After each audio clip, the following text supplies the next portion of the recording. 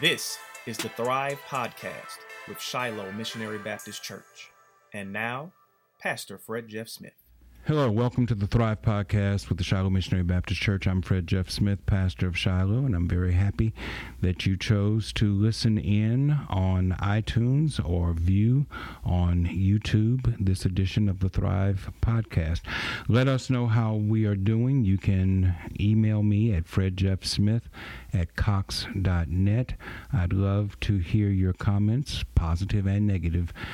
We want this Thrive Podcast to be something that you find valuable and useful to you. So please let us know how we are doing. I am very delighted today to have the opportunity to welcome to the Thrive Podcast. And I think this is the first time that we have had someone who is not local do the Thrive Podcast. This is Dr. Leslie D. Callahan, who is the pastor of the St. Paul's Baptist Church of Philadelphia, Pennsylvania.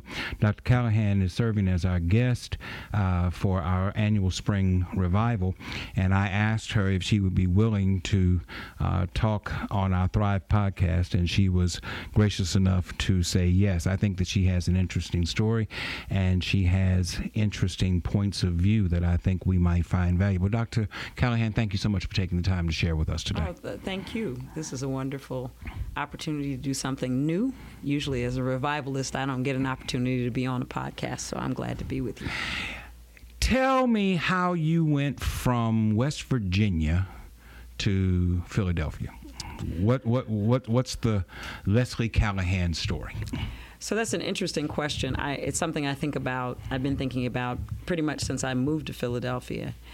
And when I'm testifying, I often say that even in retrospect, in hindsight, there's really no path from where I started to where I am. The short answer, and I think the most truthful answer, is incredible grace and favor from God. Now, there's the nuts and bolts. I graduated from high school and went to college in Massachusetts. I went to Harvard. I was there for 4 years, graduated, and then for 1 year after graduation, lived in the city of Boston at a time in the early 90s when there was an economic downturn. Mm-hmm. And I was temping, knowing that I was on my way to seminary. And so that year between college and seminary, I applied. And from there, I went to New York, where I did a Master of Divinity at Union Theological Seminary mm-hmm. in New York City. After that, I applied both to churches and to doctoral programs, and was admitted to both Union and to Princeton University for my doctorate, and moved to Princeton. While I was in Princeton, as a doctoral student, I also worked in a church. I worked at the First Baptist Church of Princeton as mm-hmm. the minister of Christian education. Mm-hmm. I was in Princeton for 6 years, and then it was time to graduate and to go on the job market. And I got a job on the faculty of the University of Pennsylvania in Philadelphia. Once I got to Philly, I actually had a couple of job offers, and I chose Philly because it had all of the wonderful things that you want in a big city, but it didn't feel unwieldy. It wasn't as cold as Boston. It mm-hmm. wasn't as fast as New York. Mm-hmm. Good airport, but it was a city where people drove. It was a little closer to my home in West Virginia than I had been in some times. Not close, but closer. Mm-hmm. And so I chose Philadelphia, and really have I've been in Philly now since 2002, so 17 years. Over the last 17 years, really have made a home for myself in Philly. Mm-hmm. Affiliated with the church, made friends both in work and in church, and over time really came to regard Philly as my home. Now, I've been there longer than anywhere other than West Virginia, and in the next couple of years, I will have been there longer than West Virginia either. So that's how I got to Philadelphia. Harvard. Was that an aspiration of yours, or did Harvard come looking for you? How did that work out? So I, one of the things I did as a young person was to shoot for what I thought was the best possible outcome. Mm-hmm. I like to say that the thing that I got from my parents and the people I grew up with was that anything is possible with God. Mm-hmm. My father mined coal. My mother was a stay-at-home mother and wife. I didn't know anybody. When I started thinking about going to Harvard, I didn't at that time know anybody who had gone. But I believed anything was possible with God. Over the course of time, I was a participant in a summer program that was about college readiness and really about grand aspirations. And in that context, they started to talk about strategy for going to whatever schools one had in mind. And so I began to think that Harvard was a possibility, and applied there and was accepted. And so I went. Harvard wasn't a particularly good place to be as a young black woman in the early 1990s, late 80s, early 90s. Boston is cold. Mm-hmm. It's cold both literally and figuratively. It's cold. The winter is very long. The spring and summer are short. Mm-hmm. Even in comparison to where I live now, which is, I guess, 6 hours south by car. Overcast most days. I discovered as an undergraduate that I suffer from seasonal affective disorder. I was depressed a good bit of the time when I was in Boston.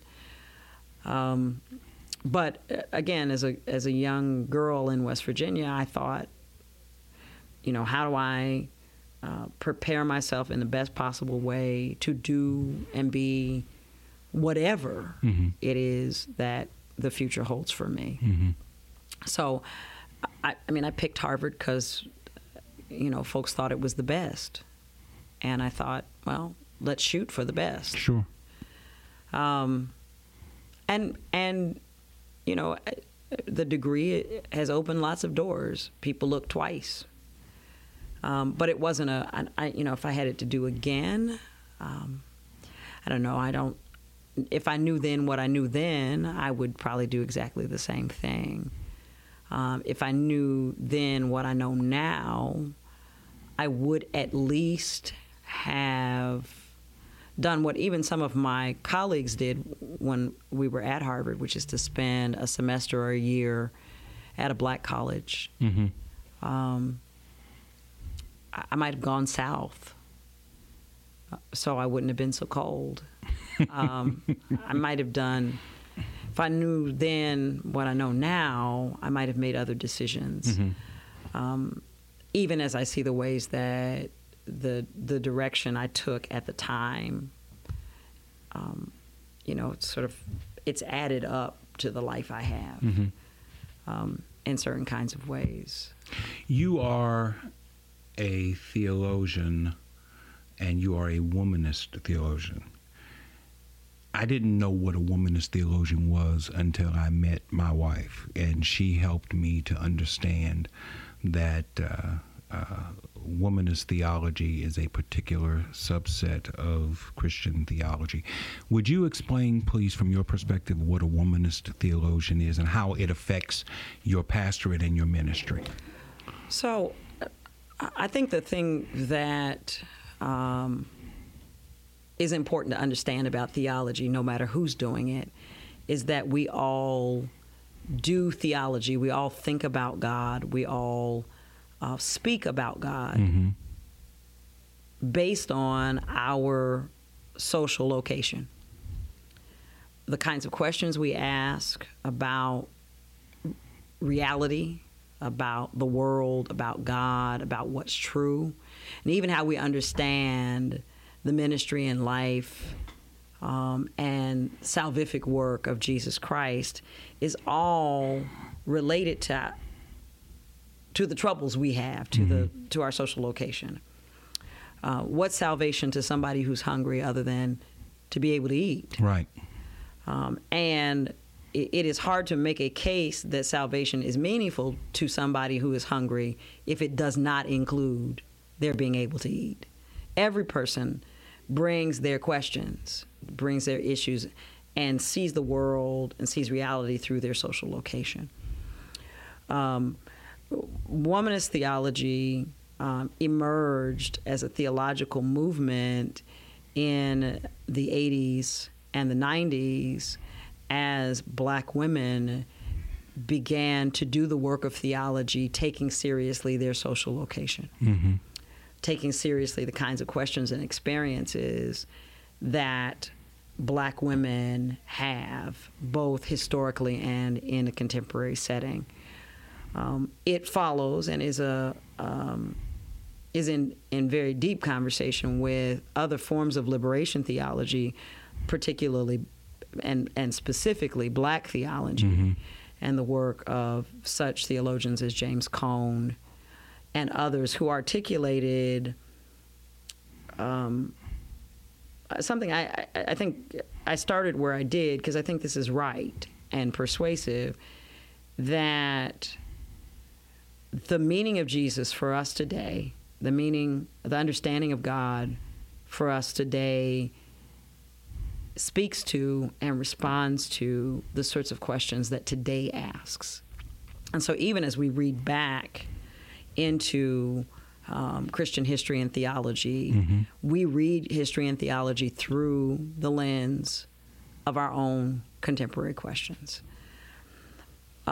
Cone was coming of age as a theologian in the midst of the crisis of the 1960s, and was dealing with his deep anger and pain and suspicion as a Black man in a society where Black humanity was degraded and dismissed. And he began to look seriously and to challenge the undergirding theological perceptions, both of white folks who could cry holy and do all kinds of terrible things, right. but also of Black folks who needed to make sense of a common Christian heritage, or a putatively at least common Christian heritage, in light of these other factors. So he began to question fundamentally whether a Christian theology that does not take seriously the poor and the marginalized was actually Christian at all. And he wrote work that emphasized, or that really drew from the Gospels themselves, from Jesus' social location as a historical figure, to say that God, when God became flesh in the incarnation, God chose marginal people. God chose the poor. And if you look at the ministry of Jesus, as he announces it in Luke chapter 4, he announces it as a ministry to the poor, to folks who are on the margins. Folks were persuaded of that. And even some of Cone's own students, as they started to do the work of theology, taking seriously Cone's assertion, Cone and others, he wasn't the only one, but he certainly was probably the most significant, and he had dozens of students. As women began to do the work, they said there's some pieces that are missing from Black theology insofar as it doesn't consider the peculiar status of Black women. Simultaneously, there are things that are missing from feminist theology, which was done largely by white women, as it doesn't consider the kinds of questions that arise from the peculiar perspective that black women have as black and female at the same time. So when time came to figure out what you call this, this theologizing, this thinking that takes seriously the social location of black women, so is it black feminist theology, or is it feminist black theology, or is it, what do you call it, right? Do you privilege the black? Do you privilege the feminist? Along about that same time, Alice Walker coined the term womanist, not in a theological context, in the context of her work and her essay writing, her novels.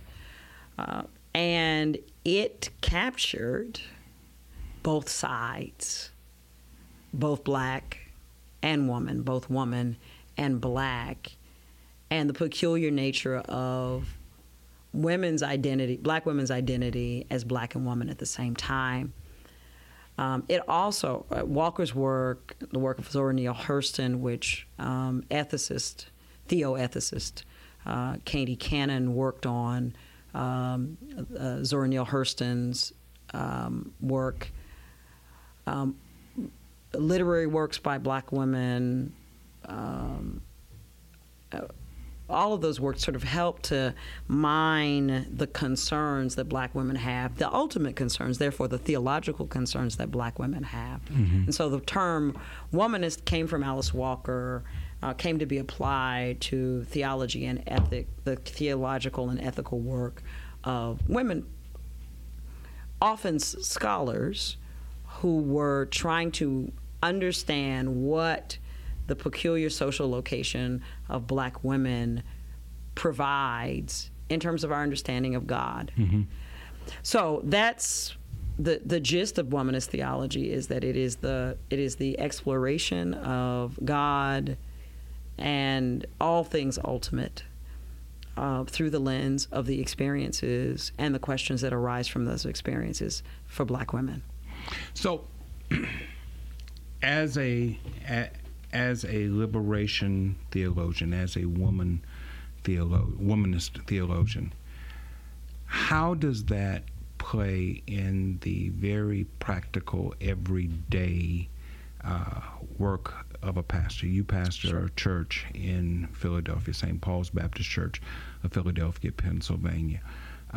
I'm sure that it shapes the form that your pastorate takes.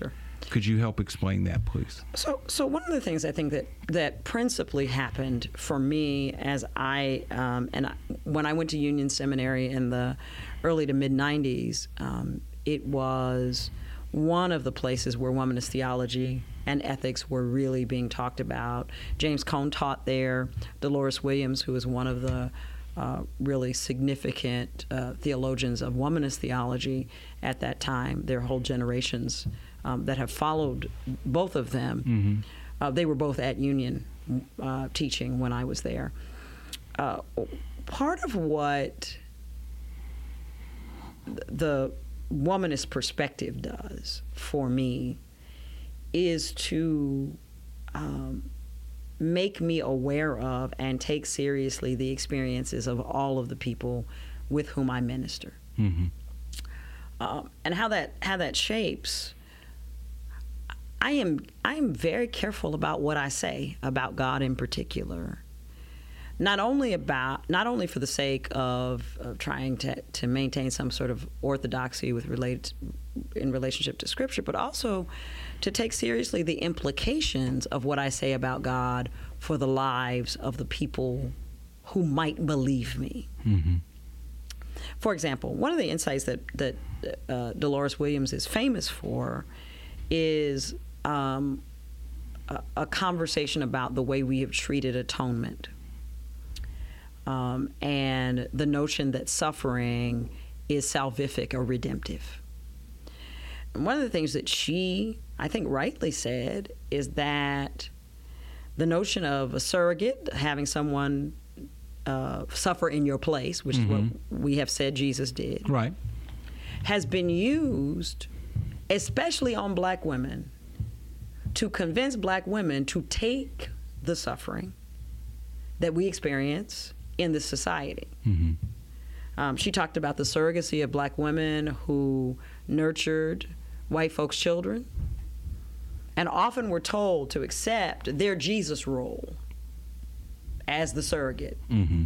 and to accustom themselves to suffering, Mm-hmm. because Jesus suffered. She questioned whether God's good intentions for what black women in particular, but for humanity in general, includes the imposition of suffering on people. And she also raised the question about how that empowers other people. Isn't it funny that some people get told to embrace suffering and other people get told to rid themselves of it? Right. Isn't it funny how we see this all the time? Something terrible happens to black people, particularly something like the Mother Emanuel massacre.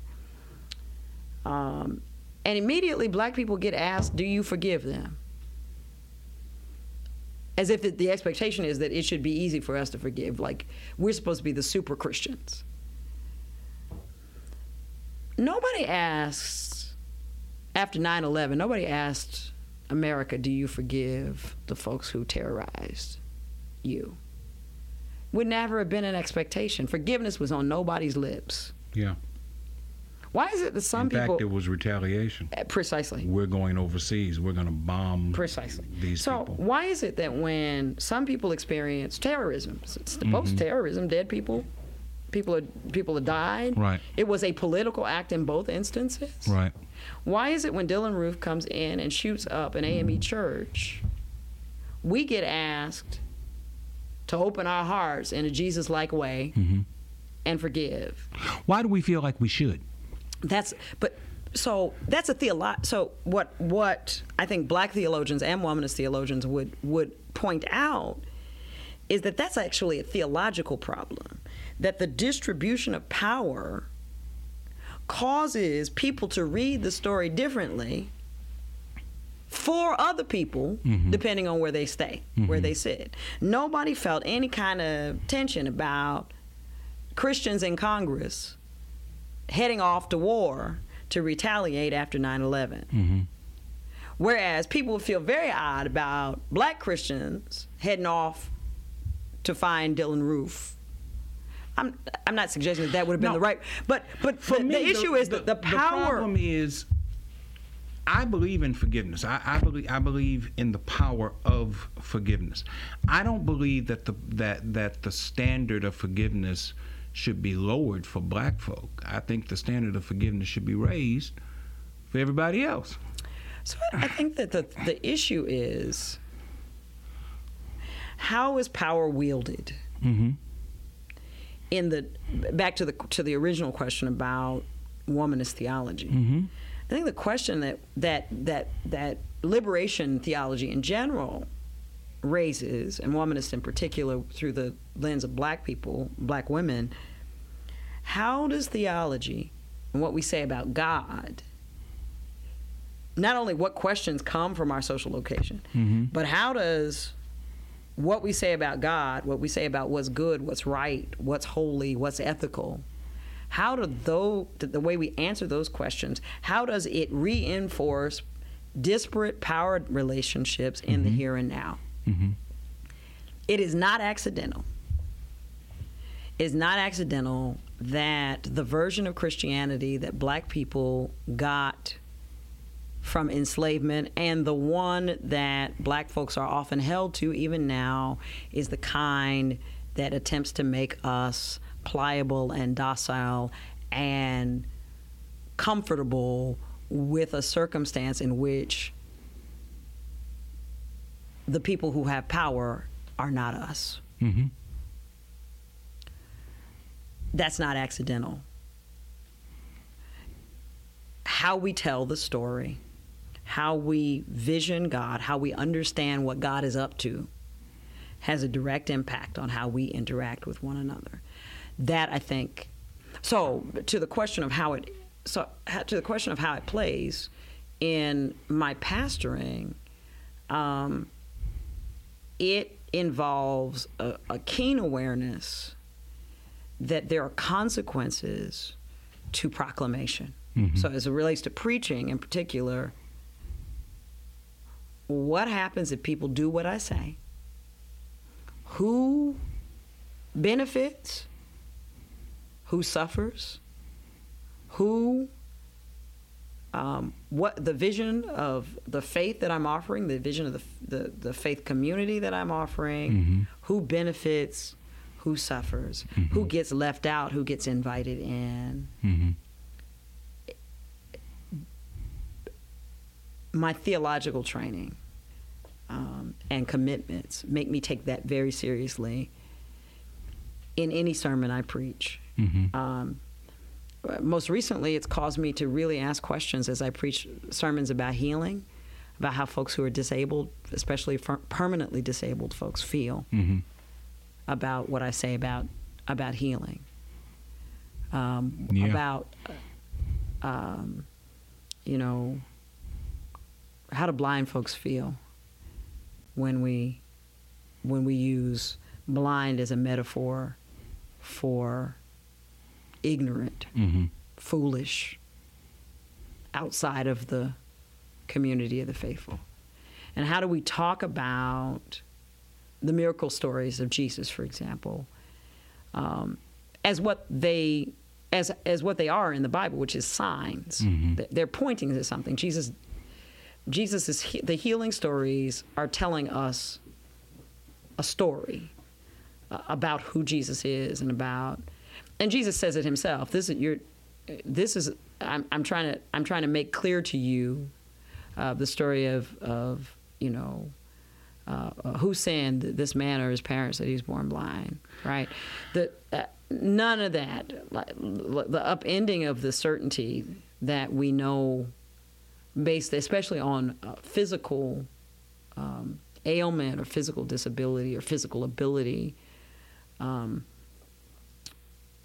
taking seriously. So how do I talk about this in a way that doesn't seem to reinforce condemnation of people who have various kinds of ailments, be they physical or emotional or mental? How do we talk? Because if I'm not careful, then I could be heard to be saying something about God, about God's embrace of people Mm-hmm. who don't get healed, Mm-hmm. who are not well. Mm-hmm. Some folks who are born unwell. Mm-hmm. What I say about what healing looks like, what I say about what wholeness looks like, might be read. I mean, the instance that I just described, where Jesus and the disciples are having conversations, and they say, "Who sinned?" Like the assumption that somebody did something wrong. Mm-hmm. We sometimes harbor those faulty assumptions too. We do. And so in every instance, what I'm trying to do as a preacher, to start there, because that's how they knew me first. They didn't hire me because of my pastoral skills. They had no way of knowing that. They hired me as a preacher. Right. First, as a preacher, is to speak rightly about God. Mm-hmm. And then as a pastor, to try to lead in the shaping of a community who lives in ways that our living says the right thing about God, Mm-hmm. too. Embracing and acknowledging the ways that there have been hurtful things, damaging things that have been said about women, about black people, about poor people, about where all of the various social locations that I know something about, taking seriously the harm that's been done to my people reminds me to be careful that I don't do harm to other people. Sure. That's how, and more than that, what's Christian about this is not just not do harm, but to do good. Part of the struggle of, I'm going back to your statement about the healing stories. Part of the struggle, and I was just having this conversation this morning with someone based upon your message last night. You preached about Lazarus and the raising of Lazarus from the dead. And I was having a discussion with someone about that very thing.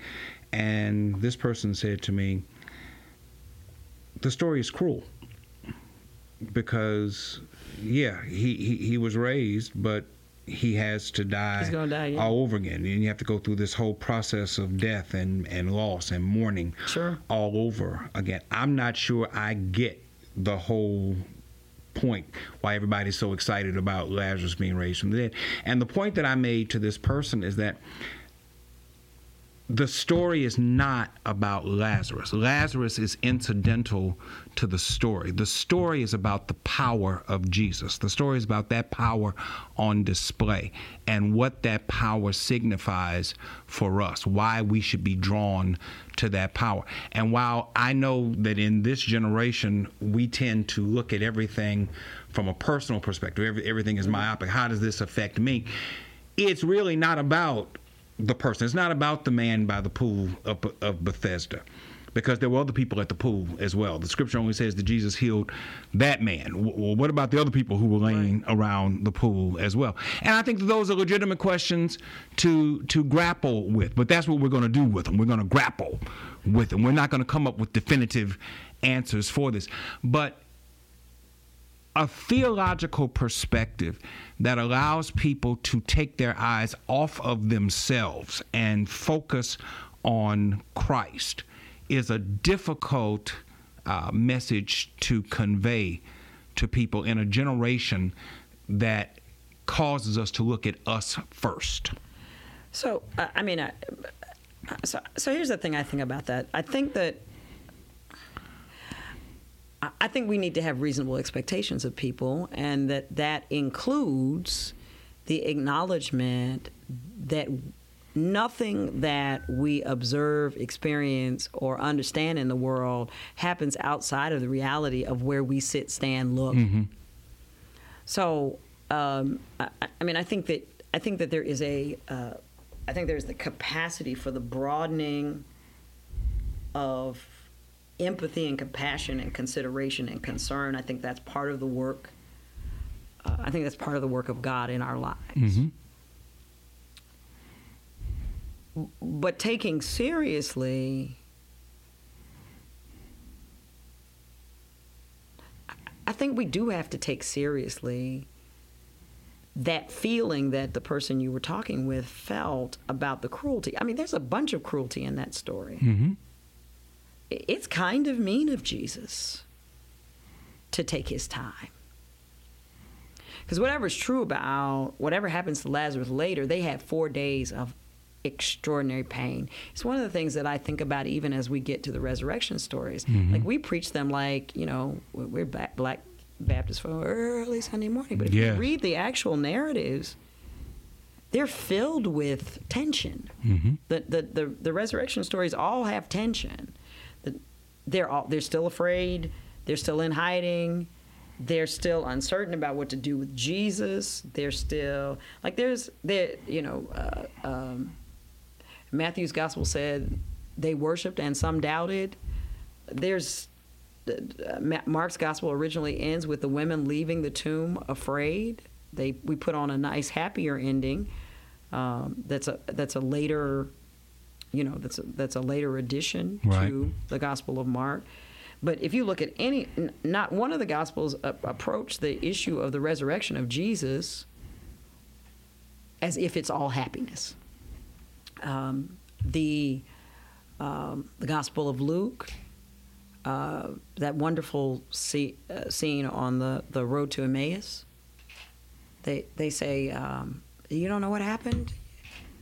You don't know what happened to Jesus? Mm-hmm. We thought he was going to be our hope. We'd hoped he would be the salvation of our people. They're all downtrodden. Some women said he rose from the dead, but that doesn't make sense to us. The Gospels don't present the resurrection of Jesus as the fix to anything, really. They're deeply complicated and filled with both tension and pathos and so I think that the challenge for us as preachers and as pastors, even from a textual perspective, even as we interpret the text, is not to rush past the very short-sightedness. Maybe it is short-sighted. Maybe it is myopic. but it's consistent with the human condition, Mm-hmm. and it's present in the text. There's no tension that we experience in the preaching of the gospel that's actually not present in the gospel itself. And so I think that the very complexity and authenticity and transparency about that so many feel like is the key to having meaningful interactions, particularly with younger adults. Mm-hmm. I think it's actually present. I think there is a faithful, I deeply believe, I don't just think, I deeply believe that the faithful witness of the church is the one that can house that complexity. Mm-hmm. That can house that tension, that can house that pain, that can be honest. As I tried to do last night in the sermon, as I talked about the worker and the worshiper last night, Mm-hmm. So much of the time, I think the temptation, I recognize the temptation is to tell people, if you just do what I tell you, that you'll end up all right. Mm-hmm. The truth of the matter is, we can do everything the pastor tells us. We can actually do everything that we can see that God is telling us, and still experience extraordinary pain in ways maybe even that other people wouldn't have. Mm-hmm. The text in John 11 says, all this happened so that God can be glorified. Correct. So it might have been, if they hadn't been Jesus' friends, that Lazarus wouldn't have died in the first place. Mm-hmm. And I think we have to sit with that. Certainly, as we recognize the martyrdom of folks like Martin King, as we recognize the investment that sometimes things go badly for us because we are the children of God. Yes. Sometimes there's no good reason that we can offer for why things go the way they do. The capacity in the church to sit with that tension and be honest about it, I actually think is the key to responding to people who ask that very question, those sorts of questions. Not for us to have a good answer for it. Sometimes we don't have a good answer for it. Yes. But to be honest about the fact that we don't. This is terrible. Mm-hmm. It's terrible that folks can be minding their business, get caught in crossfires. Terrible that state-sponsored violence is terrible. Who knows that better than Christians? Good Friday is all about state-sponsored violence. Yes. And to say something hopeful at the same time, which is that God is with you in the midst of it, and that God is at work still in the midst of it. We don't have to make, I don't have a good answer for why God does or does not do what God does or doesn't do, but God doesn't need me to answer those questions. Sometimes the best witness we can give is just to be honest and say, sis, bruh, I don't know. I don't know. I don't know. Yeah. I don't like it either. I get angry too. I'm angry too. Yeah. Yeah, this is terrible. You're not wrong to be angry, as opposed to pushing it aside with platitudes and easy, like, this is terrible. This is painful. So I think, and I think that the commitment not to do harm will cause us sometimes to just be quiet, which is probably the best we can do. Mm-hmm. But sometimes our and I agree with everything you just said, but sometimes our being quiet adds to their frustration as pastors, as representatives of Christ. I'm coming to you, Rev. I need an answer. Sure. And you ain't helping me. Sure. You know, this same person and people who are familiar with me will know who this person is when I say what I'm about to say. This same person says to me all the time, I don't get the story of Job. It said Job is God and the devil had a bet. And Job was the object of the bet. And God allows all of these terrible things to happen to Job just to see what Job is going to do. You know. And they equate that with their own life. I'm going through hell. I'm going through pain. I'm going through loss. And God is allowing it to happen. So we could have a long conversation. I have ideas about Job too. But let's be clear that part of the reason why folks who go to church or who have gone to church have that view of Job is because that's how we teach it and preach it.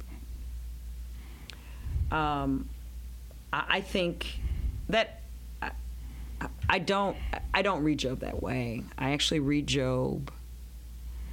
I did some work on Job a couple of years ago and preached 2 or 3 sermons. I don't remember right now, but I preached a couple of sermons on the book of Job. I see I see Job as is doing really important theological work, the kind that I'm talking about, which is Job. The book of Job highlights the consequences of a theology that says good things happen to good people and bad things happen to bad people. Mm-hmm. It questions that theology. Lots of us espouse that theology, and what I would argue is that Job and the accuser are basically asking the same question. They harbor the same theology. Job feels like he doesn't deserve what's happening to him mm-hmm. because he's good. His entire, if you read his defense of himself. Now, what's deep about it is sometimes we say Job is lying. In contrast, God is the one who says he's perfect and upright. God is the one in Job who says that. God agrees with Job. Mm-hmm. That as it relates, you can't find anywhere in the world who's like Job. God agrees with Job that he is not, as it relates to his righteousness, he is not deserving of anything that happens to him. The key question in Job is Satan's. Will Job continue to be good if he doesn't think that the reward for goodness is having all of his life work together in ways that are positive? Mm-hmm. Does Job serve you for naught? I mean, aren't you bankrolling Job's goodness, righteousness, by all the good things that are happening to him? I think it's really a story that is intended. Now, mind you, there are some scholars who think Job was written, that Job emerged in the time of the exile. Mm-hmm. Now, here's an irony. There's a tension that's present in the Bible itself. Most of the prophets say that the exile happened because you all were unfaithful. These bad things happened because you weren't good people. In that same context emerges the exact opposite perspective, to keep us off balance so that we don't land too hard. Sorry about that. We don't land too hard in one place. Mm-hmm. Because landing too hard on the good things happen to good people will cause you, or bad things only happen, bad things came to you because you did the wrong thing. Landing too hard there will cause you to speak wrongly about God. Mm-hmm. By the same token, nothing matters will also cause you to speak wrongly about God. Both things, I think, are present in the biblical witness so that we don't land. Now, most of us land on because we're pastors, right? We want people to do the right thing. Right. And so we tell them, this is one of the things that's a challenge to me as a pastor, because I'm trying not to tell people, if you just pay your tithes, you'll never be broke. I'm trying not to do that. That works. People give if you do that. Mm-hmm. Even if all their lives they still struggle. They're waiting for their payday. It's like playing the lottery. They play every week. They play that number. Eventually, my ship's coming in. Eventually, my number's going to hit. It's hard to say you should give out of gratitude to advance the work, and out of a sense of responsibility. You sitting in here with the lights on, you should pay part of the bill. I mean, that's much harder. It's a much harder sell mm-hmm. than a very kind of direct reading of "I'll open the windows of heaven." Mm-hmm. Black folk tithe more than anybody I've ever seen. Yes. And many of us are slam broke. So one of two things must be true, right? Either it doesn't work, it's not a direct line like that, like we were told, or something has got to be true, right? So anyway, the point I'm trying to make is that the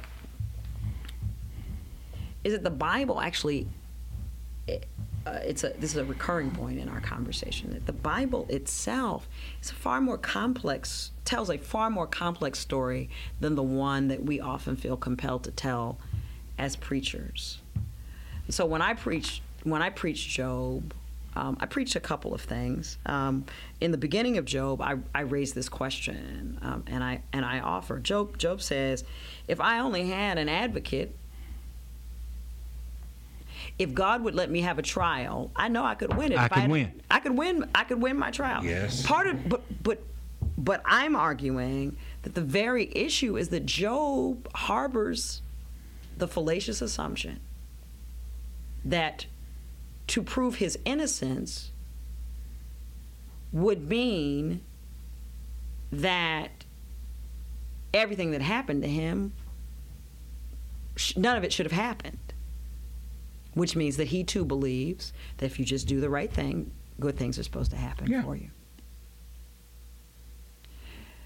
Job explodes that.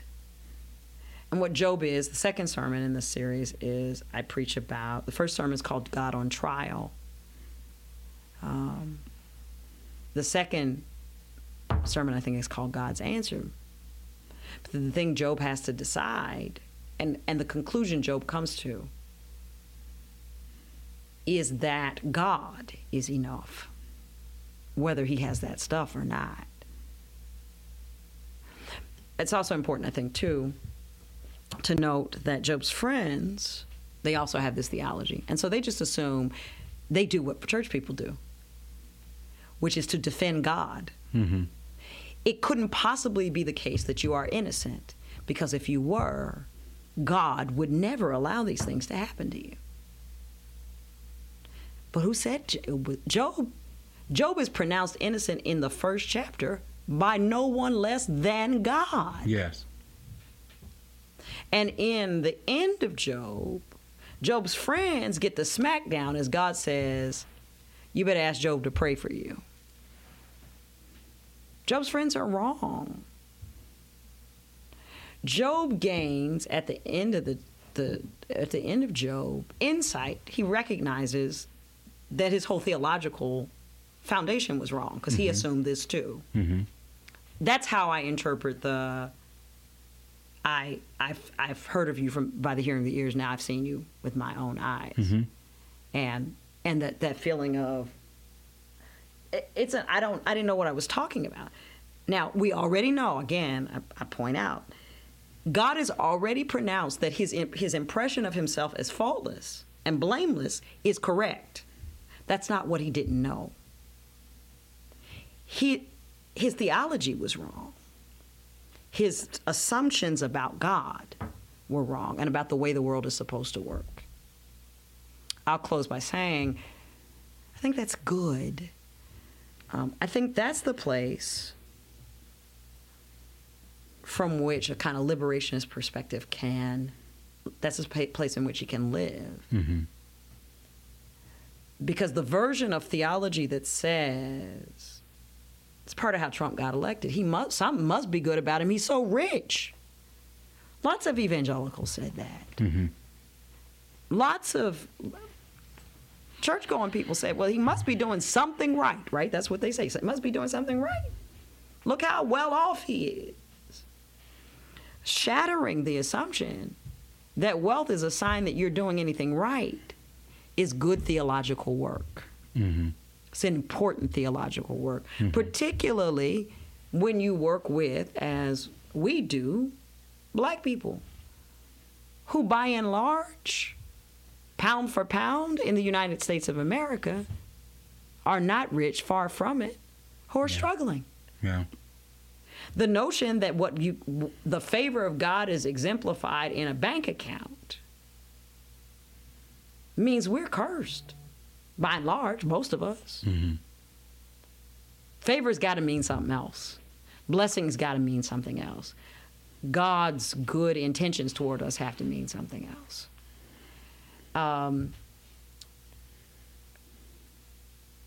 It also leads, I think, where I am is, I'm now at a place where I'm appreciative of the ways that I don't struggle. I'm not trying to borrow any struggle. I've already said I've been persuaded by womanist discourse that suffering for the sake of suffering benefits nobody. Mm-hmm.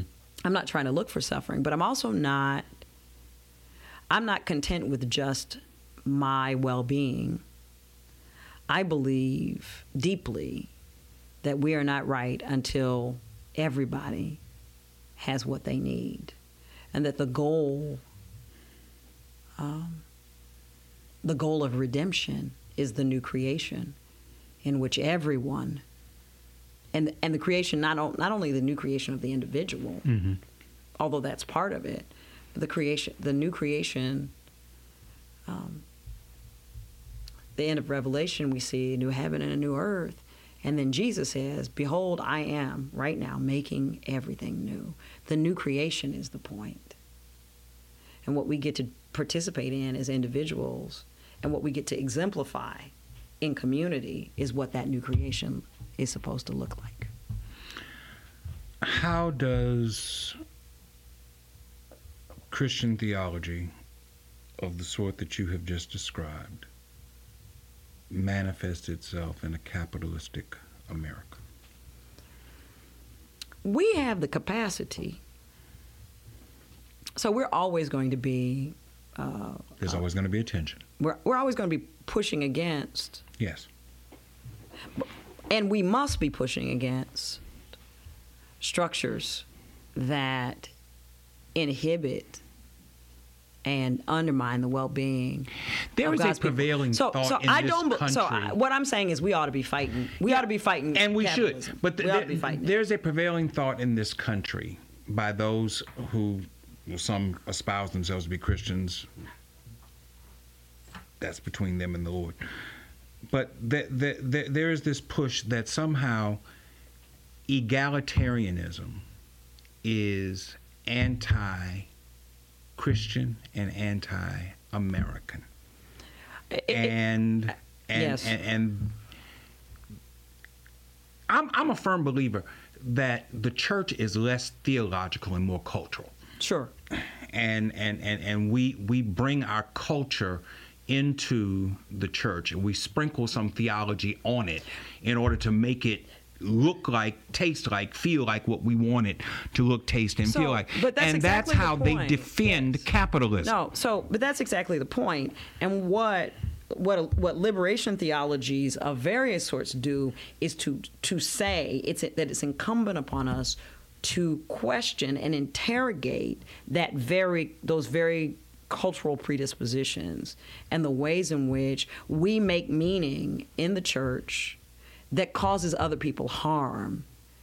We sanctify our cultures. I mean, if it was all awash and everybody was fine anyway, it would be less crucial to interrogate.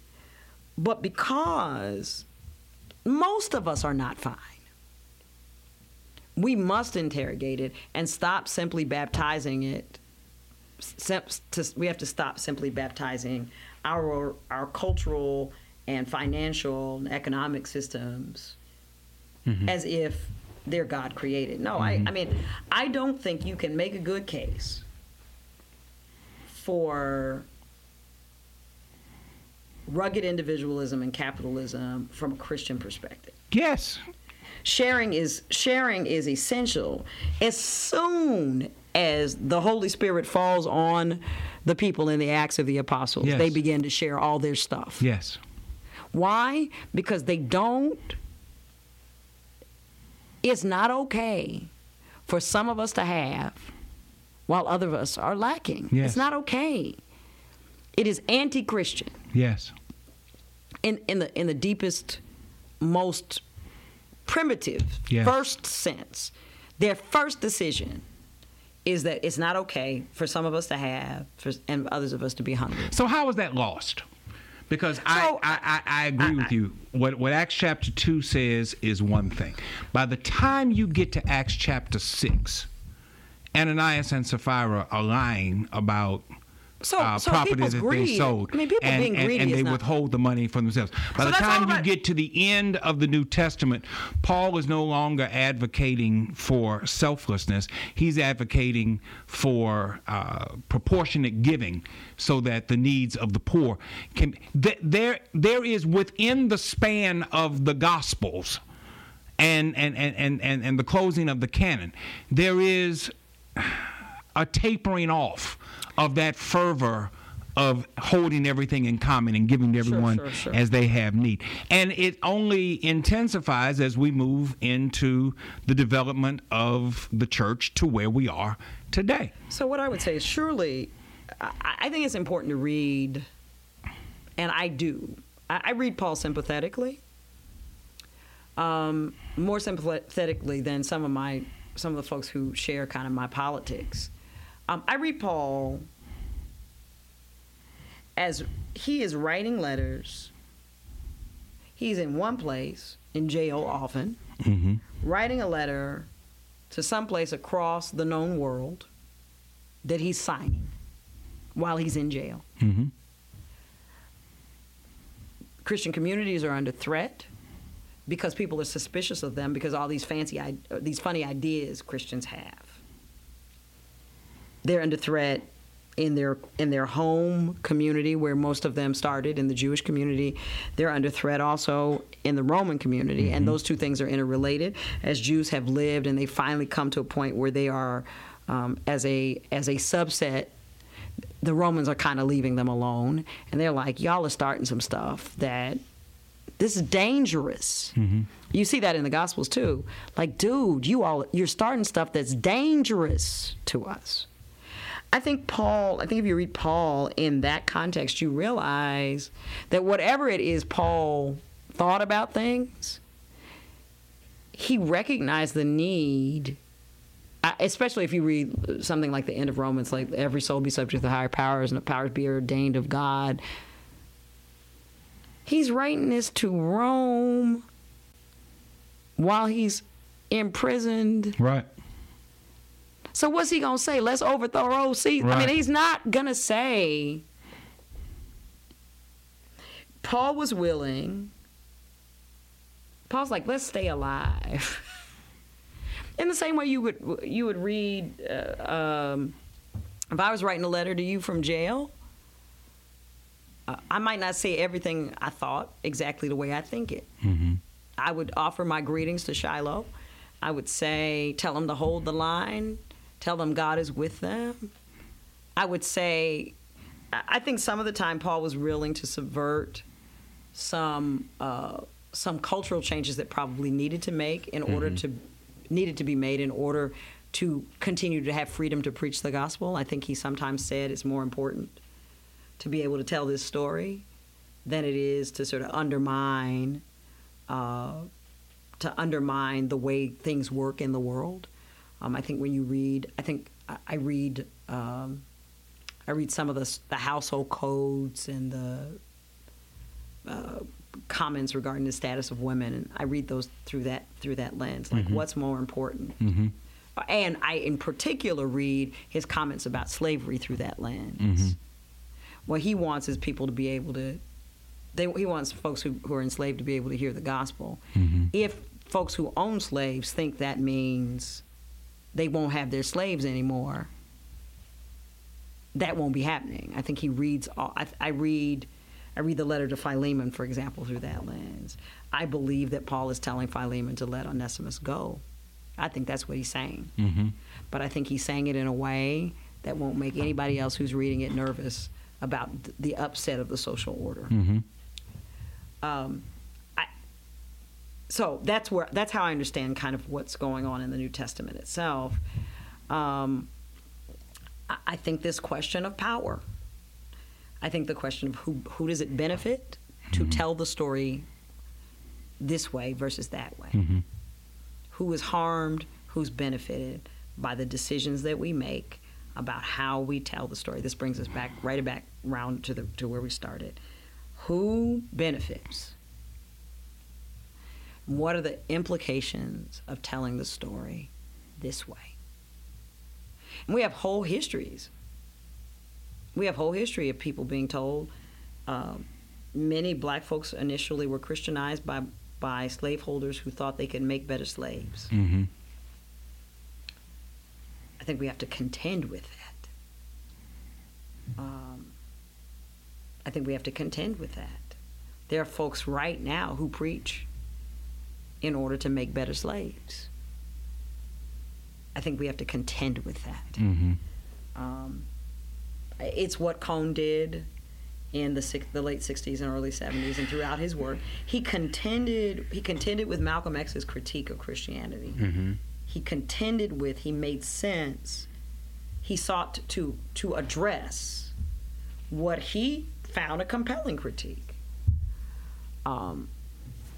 And I think we've got to continue to have those conversations and make sense. And then most especially not to be the folks who are trying to make slaves of people. The commercialization of religion. I just want to hit a couple more topics because we got to go. Yeah, I'm getting stiff sitting in the chair. Commercialization of religion, the prosperity religion Yes. movement, the health and wealth, the name it and claim it, you're next in line for a miracle that draws thousands, throngs of Sure. people at a time when all of the data suggests that church attendance is waning within the nation as a whole, and even now within African American, the subset of African American people in this country. How do we stay on the narrow path that leads to heaven when you've got this wide path that's leading folk to hell? And that's what prosperity religion is doing, is leading folks straight to hell. How do we maintain that narrow path at this age and at this time? So I think we have to go back to the thing that I think I keep saying, which is there's a question that theology is answering that we need to take seriously. We need to take seriously the kind of desperation that causes a person to empty the last $5 they have out of their pocket and borrow money. To Plant a seed. Right. The kind of, I think we have got to take seriously the kind of desperation that leads to that behavior. Mm-hmm. The need that leads to that sounding hopeful. We've got to address what it is that people, the longing and the hunger that kind of preaching, teaching, theology speaks to. Because as I said already, I mean, you know, they plant seeds for years and never get any money back. I mean, it's not like they know.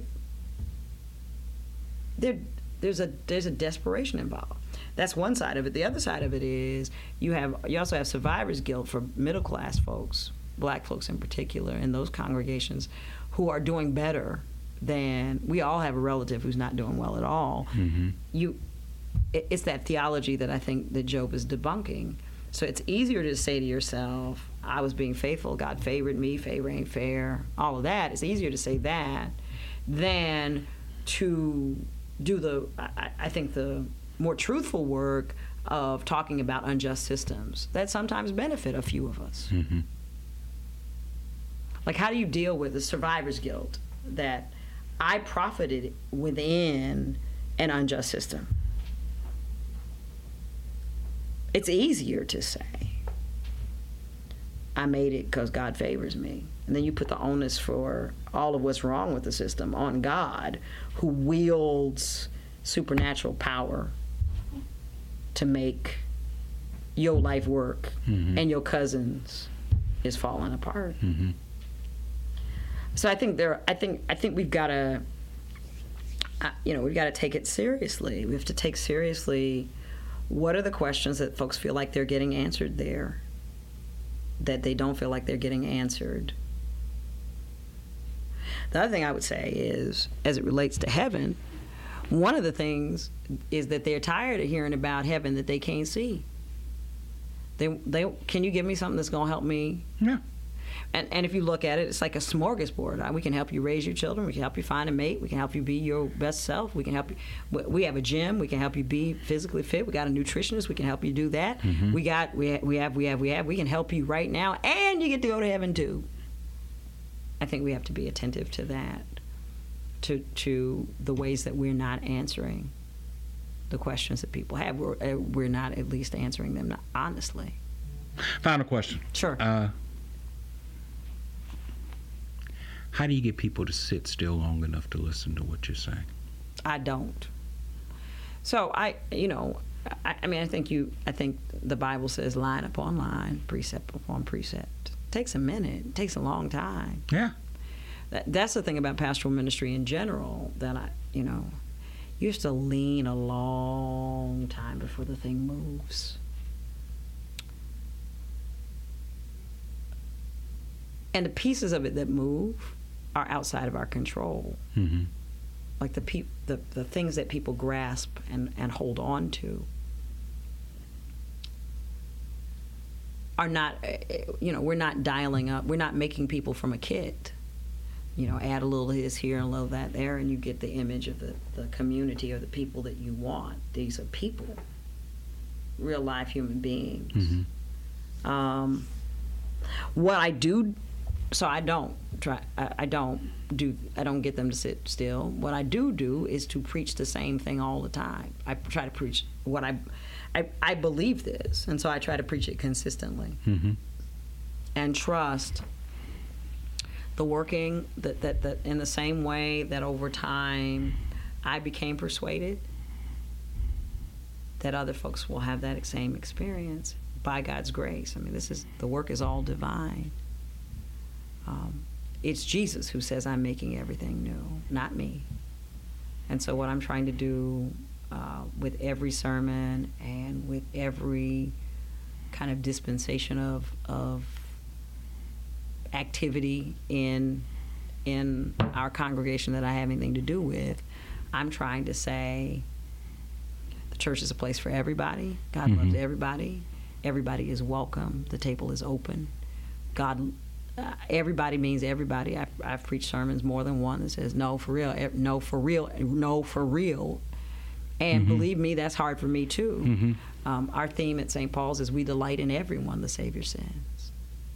Not we tolerate, we delight. And it's a tall order and it's an ethic, and I am challenged by it too. But everybody means everybody. Mm-hmm. And so that's a sermon I preach all the time. Everybody means everybody.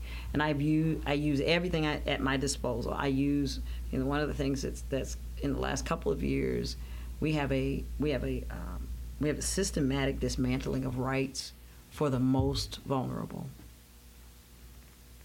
That for me is the work of the devil.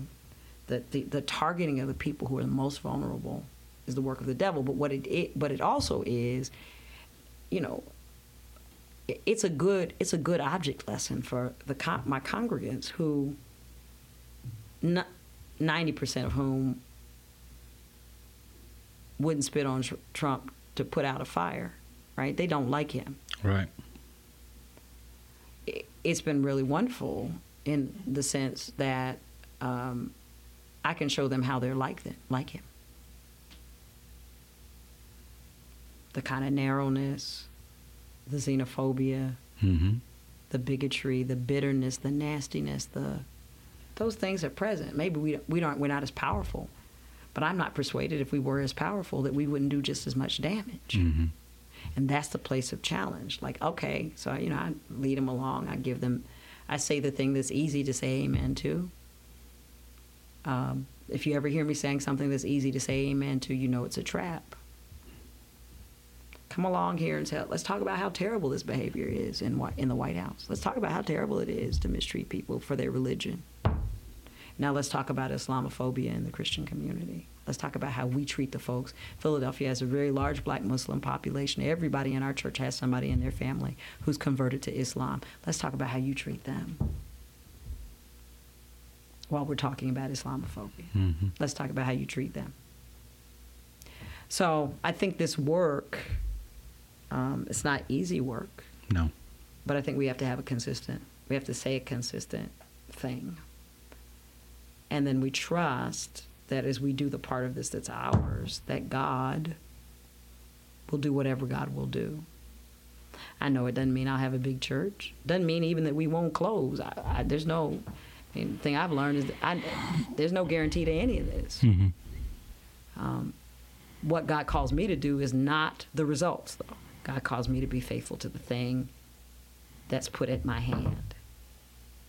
And then I pray that I ask God to be gracious and give me the kind of life and to have the ministry operate in such a way that I don't feel like a failure. But that has to do with my need not to feel like a failure. I don't know that that's going. I mean, Jesus' life ends in a pretty low note. Yeah, it does. As truth be told, one of the kindest people I ever met, one of the best preachers I ever heard, never had a church bigger than about 25 or 30 people. It wasn't because they weren't a great person. It wasn't because they weren't a great preacher. They were known to be a great preacher. Thoughtful, not disorganized. There's no kind of just life. Mm-hmm. We're not guaranteed success by worldly standards. I hope for it. I mean, I would rather be able to see the signs of my labor in some way. But there's tension about that too. Mm-hmm. 1 Corinthians 15 ends with, be steadfast, immovable, always abounding in the work of the Lord, for as much as you know your labor in the Lord is not in vain. You don't write that if you're Paul, if that's not a question. That's an answer to a question. Does this matter? He's saying to folks who are thinking about quitting, hang in there. Yeah. It does matter. Yeah. That means there's some signs around them that it doesn't. That means there's some challenges that make them feel like it might not. Yeah. You don't have to say stay in the game to people who are not thinking about quitting. So that's real. That's in the Bible too. But we don't read it in the context of the argument that's being made. We just read it as a happy verse. It's not a happy verse. It's a verse. It's the conclusion of a very difficult passage. In answer to a very difficult question that arises for us all, given that we're all going to die. Ecclesiastes says it's all in vain. Yeah. Because we're all going to die. Paul says, no. It's not in vain. Both are present in the text, though. Isn't that wonderful? It's the wonderful thing about the Bible. It's present. Like these thorny issues. We can talk about them from both sides. We can say the preacher at Ecclesiastes determined it was all vanity and vexation of spirit. And there are times when God knows it feels like it. Paul comes back and says, no. There is meaning and purpose in this. And so hang in there, be steadfast, immovable. Don't just eat and drink, for tomorrow you die. Always abound in the work of the Lord. Your labor in the Lord is not in vain. I really wish we had more time. I thank you for taking the time. Thank you. This has been fun. I love talking about all of this. Dr. Leslie D. Callahan, pastor of the St. Paul's Baptist Church of Philadelphia, Pennsylvania, womanist, theologian, college professor, author, blog writer extraordinaire. Thank you for taking the time to come and share with us, and I hope that you'll be back again very soon. I would love to do it again. Thank you. Thank you all for viewing. Thank you all for listening. We'll be back next time.